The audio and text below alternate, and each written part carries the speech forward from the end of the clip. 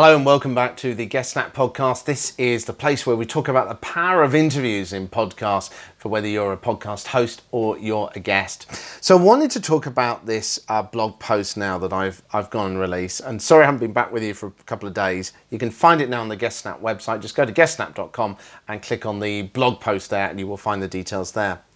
And what I'm doing, just to recap, is I'm going to run through each of the key points in that in a little bit more detail, so you can follow on with the article, or you can follow on social media, and I will have the main 7 points over the next few days on here as well.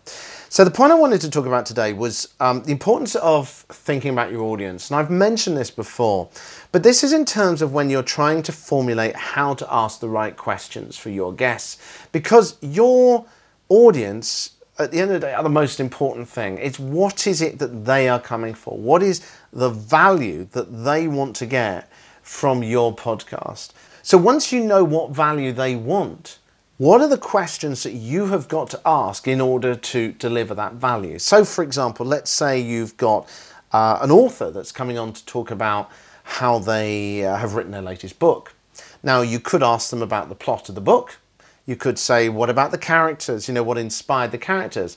But if you're creating a podcast which is all about writing books, all about the techniques of it, and people who are listening because they ultimately want to learn the techniques, you'd be completely missing it if you focus just on the plot or what inspired them. You need to start digging into, well, what's their writing process? You know, what's the first thing they do in the morning when they pick up their keyboard or their computer or whatever? What's that first steps they do? How do they approach it? How do they structure the whole book in their thoughts?